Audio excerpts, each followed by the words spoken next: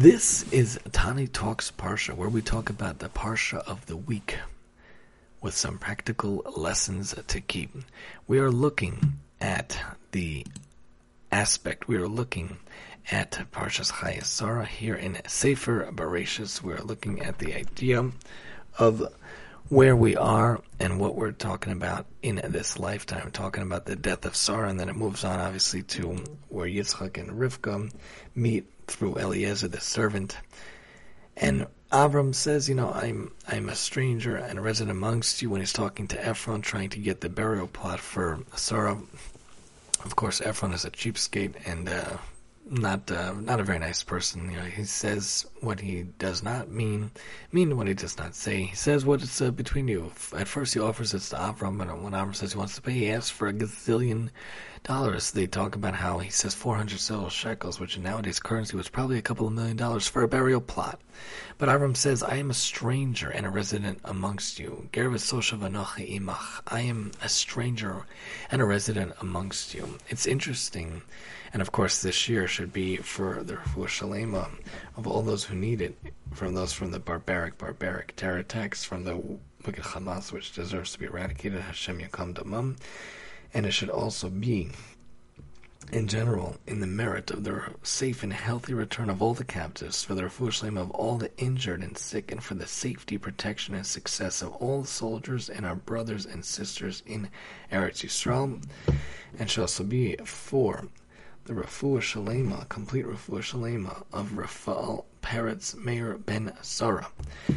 So talking about the idea of a resident and a stranger, how interesting how many of us feel that nowadays, with the war going on in Israel, with the horrific, barbaric, savage attacks that Hamas unleashed against the Jewish people on Simchas Torah, we see how there is so much going on in Israel, so much beauty actually with the Jewish response to bring light to the world, to bring wonderful goodness to the world, with the soldiers going out with the mission, Melchamas Mitzvah, eradicating Amalek. God willing, we should be so zocha, and it brings Mashiach and the third base midrash sweet in our days. May that be today. And we see the beautiful actions of Reb Shai and all the other wonderful heroes around the country and around the world, and the soldiers taking on the tefillin and the tzitzis and the davening and the Shabbos and the candles and beautiful stuff, the packages for the soldiers and cooking for the soldiers, taking care of the displaced people. Beautiful Am Yisrael Chai, Mika Amcha Yisrael. But it brings to mind to me when I see the Israel Good News Group, which is the best WhatsApp group that I'm on nowadays here in fall 2023, I think about how oftentimes I really feel like a stranger and a resident here in America, here in Long Island, in New York. I don't feel like this is where we really belong. Ultimately, of course, we belong in Israel, and Baruch Hashem, we're zocha to live in a wonderful community, in a wonderful small little house in Long Island, but it's not really where we're supposed to be. As Chabad.org points out, when Avram says, and he's one of my favorite characters in all of Tanakh and Sefer Bereshis, and of course, we only get to have him with us for this third week, and then it moves on to the story to Yitzchak takes over. The Jew is a resident in the world, the Lubavitcher Rebbe points out, for the Torah instructs him not to escape the physical reality, but to inhabit it and elevate it. Virtually all the mitzvahs, the divine commandments of the Torah, are physical actions involving physical objects, in keeping with the Jew's mission to make a dwelling for God in the material realm by sanctifying the everyday materials of everyday life. At the same time, the Jew feels himself a stranger in the material world and a stranger outside our true home in Israel. His true home is a higher, loftier place, the world of spirit, the world of holiness and godliness, from which his soul has been exiled and to which he yearns for return.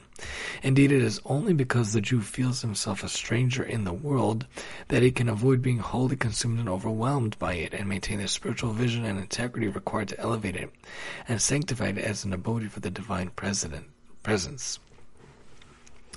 The story is told of the visitor who, stopping by the home of the great Hasidic master of Dov Ber of Mezrich, was outraged by the poverty he encountered there. Some say it was the Chavetz Chaim as well. A businessman was visiting. Rabbi Dov Ber's home was bare of all furnishings, save for an assortment of rough wooden planks and blocks that served as benches for his students during the day and as beds for his family at night. They say that the Chavetz Chaim, when the person visited him, only had a table and a chair and a bed and a stool. "How can you live like this?" demanded the visitor. "I myself am far from wealthy, but at least in my home you will find, thank God, the basic necessities, some chairs, a table, beds." "Indeed," said Rav Dober, "but I don't see any of your furnishings. How do you manage without them?" What do you mean? Do you think I schlep all my possessions along with me wherever I go? When I travel, I make do with what's available, but at home, a person's home is on a different matter altogether. Ah, yes, said Rav Dober. At home, it is a different matter altogether. Likutei Devarim points out, and those who say this, Chafetz Chaim says that he answered the businessman, "Where's all your stuff?" He said, "I'm traveling through." And the Chafetz Chaim responds, "I too am traveling through in this life." In this life, the society, the non-Jewish society, tries to tell us that it's about the material, it's about the next thing, and I need this thing, and I need that thing, and I need this thing, and we need more, we need to accumulate more stuff, but that's not true. Ohev kesef, lo yispa kesef. One who wants more will never be satisfied with more. He's going to want more. One who wants 100 grand wants 200 grand. One who wants 200 grand wants 300 grand. Yes, you need the basic necessities. Yes, it's important to have a house, to have a car to get around, and to have the beds, to have a couch, to have somewhere to cook, somewhere to eat, a dining room and a kitchen. But do you need a great room and a family room? Do you need a living room and a den and a family room and a sitting room? I don't think so. In the desert, in the Midbar, what did they even have? And they were there for 40 years, and somehow they made do. I'm sure they had beds. I'm sure they had somewhere to sit. I'm sure they had somewhere to eat, but that's it. Each family had a tent. 600,000 Jewish men, probably roughly a couple of million altogether. They made do. In Israel, people only get to have apartments. Most families, not every family has an attached house, and I don't even know anyone who has a detached house in Israel, and somehow they're happy. They're probably even happier than America. I know they're 12th on the happy list. I don't know where America is on the happy list. And they all want these 2,500 square foot homes for a family of one, maybe two kids. Our home is very cozy, I like to call it. It's considered a small house, but it's a cozy house. We have our living room with our beautiful sectional couch and the other couch. We have a dining room that has a nice table that could seat 10. And we have our kitchen, which has our counters, and that has the oven and the fridge and the dishwasher and the dairy microwave oven. And I'm happy. I put a double sink next to each other, and I'm happy it's a cozy house, and I get what I do, and I try to make use of all the storage we have. We have the girl room that has the girls, and the boy room that has the boys, and then we have our room, and then we have an attic that has a sleeping area and my desk area and a lot of stuff that I store up there. And then we have the basement where we have the chiller area, we have the 3-seater couch and the 1-seater couch, and then I brought the egg chairs over. I have my little lending library, I have my washer, my dryer, I have my chest freezer, and I have some storage, and that's it. We have the garage for the sukkah and random stuff, and we have the backyard with the deck, and we have the driveway. Baruch Hashem, very happy. Oiv kesef lo yispa kesef. We're a stranger, we're a resident, we're an alien traveling through this life, and especially more so when we're not in our land. We shall be zocha to live there when Mashiach should come today, and the Beis Hamikdash should be built today. She'll rush to come back, but right now I'm traveling through. I'm a resident, I'm an alien. Why should I have a huge mansion where I feel it's permanent? Yes, they say a house is permanent, but really living in Golis is not permanent. I'd love for this house to be brought to Israel and to become my permanent house, or at least to get equivalent size, if not a little bigger, would be nice, To have in this life is in Israel. That's where I want my permanent roots to be, and we shall be zocha to live there, to be there. But we're only passing through. Avram was passing through. He was a resident. He was an alien. Hashem gave him the land of Israel, but it wasn't really his. He was just an army of one with his immediate family, and of course Eliezer and all the people, Nefesh Asher Oseh B'Charan, all the people that they converted, all the people that they were able to be Megayer came with them too, but they didn't officially own the land. So too, in Chutz La'aretz, in America, in Long Island, in New York, and around the world, if we're not in Israel, we're not in Eretz Yisrael, we're just a resident, we're just an alien, we don't actually have that land. Of course, the yearning is so much stronger now with the war with Hamas here in fall 2023. The Bnei Israel, Eretz Yisrael, should be matzliach and eradicate all evil, all terror, not just in Israel, but around the world, and we should be zocha that it's wonderful times, beautiful times. Mashiach comes, the third Beis Hamikdash comes, and we all live there. How wonderful that would be. But remember, we're just passing through. You don't need a bigger house.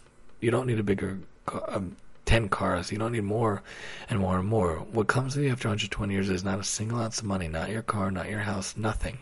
Nothing physical. All that comes is your mitzvahs, your chesed, your Torah learning. That's what comes with you.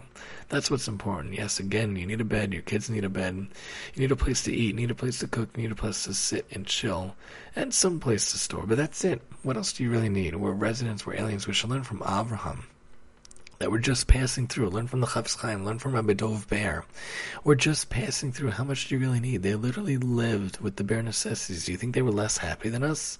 No, Adarabba, on the contrary, they were much happier because they didn't get attached to material things, to physical things. They didn't let it consume them and eat at them and try to take away from what their life is. Remember, we're Ger v'sosha v'anochi imachem. I am a resident, I am an alien, I'm just passing through. You don't need 100 things. Learn from the people who live in Israel, who have an apartment, who have a 2-3 bedroom apartment. It's always a common living dining room. Even in the houses, even the semi-attached houses, I think it's a combination of living dining room. Interesting. And a kitchen, and then the bathroom. Sometimes they have an extra room. And they have the bedrooms, and sometimes they have a basement. Sometimes they have a machsan, and sometimes they have an outdoor area. Sometimes they don't. We need to learn what we really need. Learn from Avram. Not to accumulate more, to give more, but not to accumulate more. Donate this, donate all this. Donate what you can to Israel financially and physically with your time and your effort, your resources. Give them the clothing. Give them the items. Give them what they may need. We don't need so much stuff. Give to Yad Leah, the beautiful clothing donation. Every year we try to do it. Baruch Hashem, this year we get 4 bags. I was very proud of ourselves. We should do what we can to give in this life with our time, with our effort, with our resources. Make a gemach in your home. Make sure to realize it's not really yours. Hashem entrusted with you. All our books, we did a small thing in our town, in our house, in our basement. We have one bookshelf we donate to use for the FLL, the Freelancing Library. People could come and borrow books for weeks at a time. And that's it. We give what we can. Donate this, donate that. We are just residents and aliens passing through. How much more wonderful would it be if everyone remembered, everyone realized that? That's what we're like in this world. And think about Avram. He was just passing through. That's why I guess it didn't pain him to give so much money to Ephron for his wife's burial, because that was an eternal inheritance for the Jewish people. Avram and Sara, Adam and Chava, Yitzchak and Rivka, Yaakov and Leah. That's where the Avos are. That's where they're buried, because that's what's important, the eternal heritage of the Jewish people. Put down the roots really in Israel. Buy the beautiful, luxurious home in Israel. Get a small house here, but an even more grandiose house. Not a huge mansion, but even more spiritually uplifted, maybe a little bigger. In Israel, if you can. Do what you can to remember you're a resident and an alien passing through, and really our roots and our homes should really be in Israel. And that our roots and our efforts should not be in gaining money, gaining materialism, and getting spiritual accomplishment. Spiritual time is more mitzvahs, more chesed, more Torah learning each day, every single day. And may it start today. And may it be Zocha that we're Zocha to only have good things with Mashiach and the Beis Mikdash coming speedily in our days. And may that in fact be today. This has been Tani Talks Parsha, where we talk about the Parsha of the week with some practical lessons to keep here on Tani Talks Parsha. And I'm your host, Tani.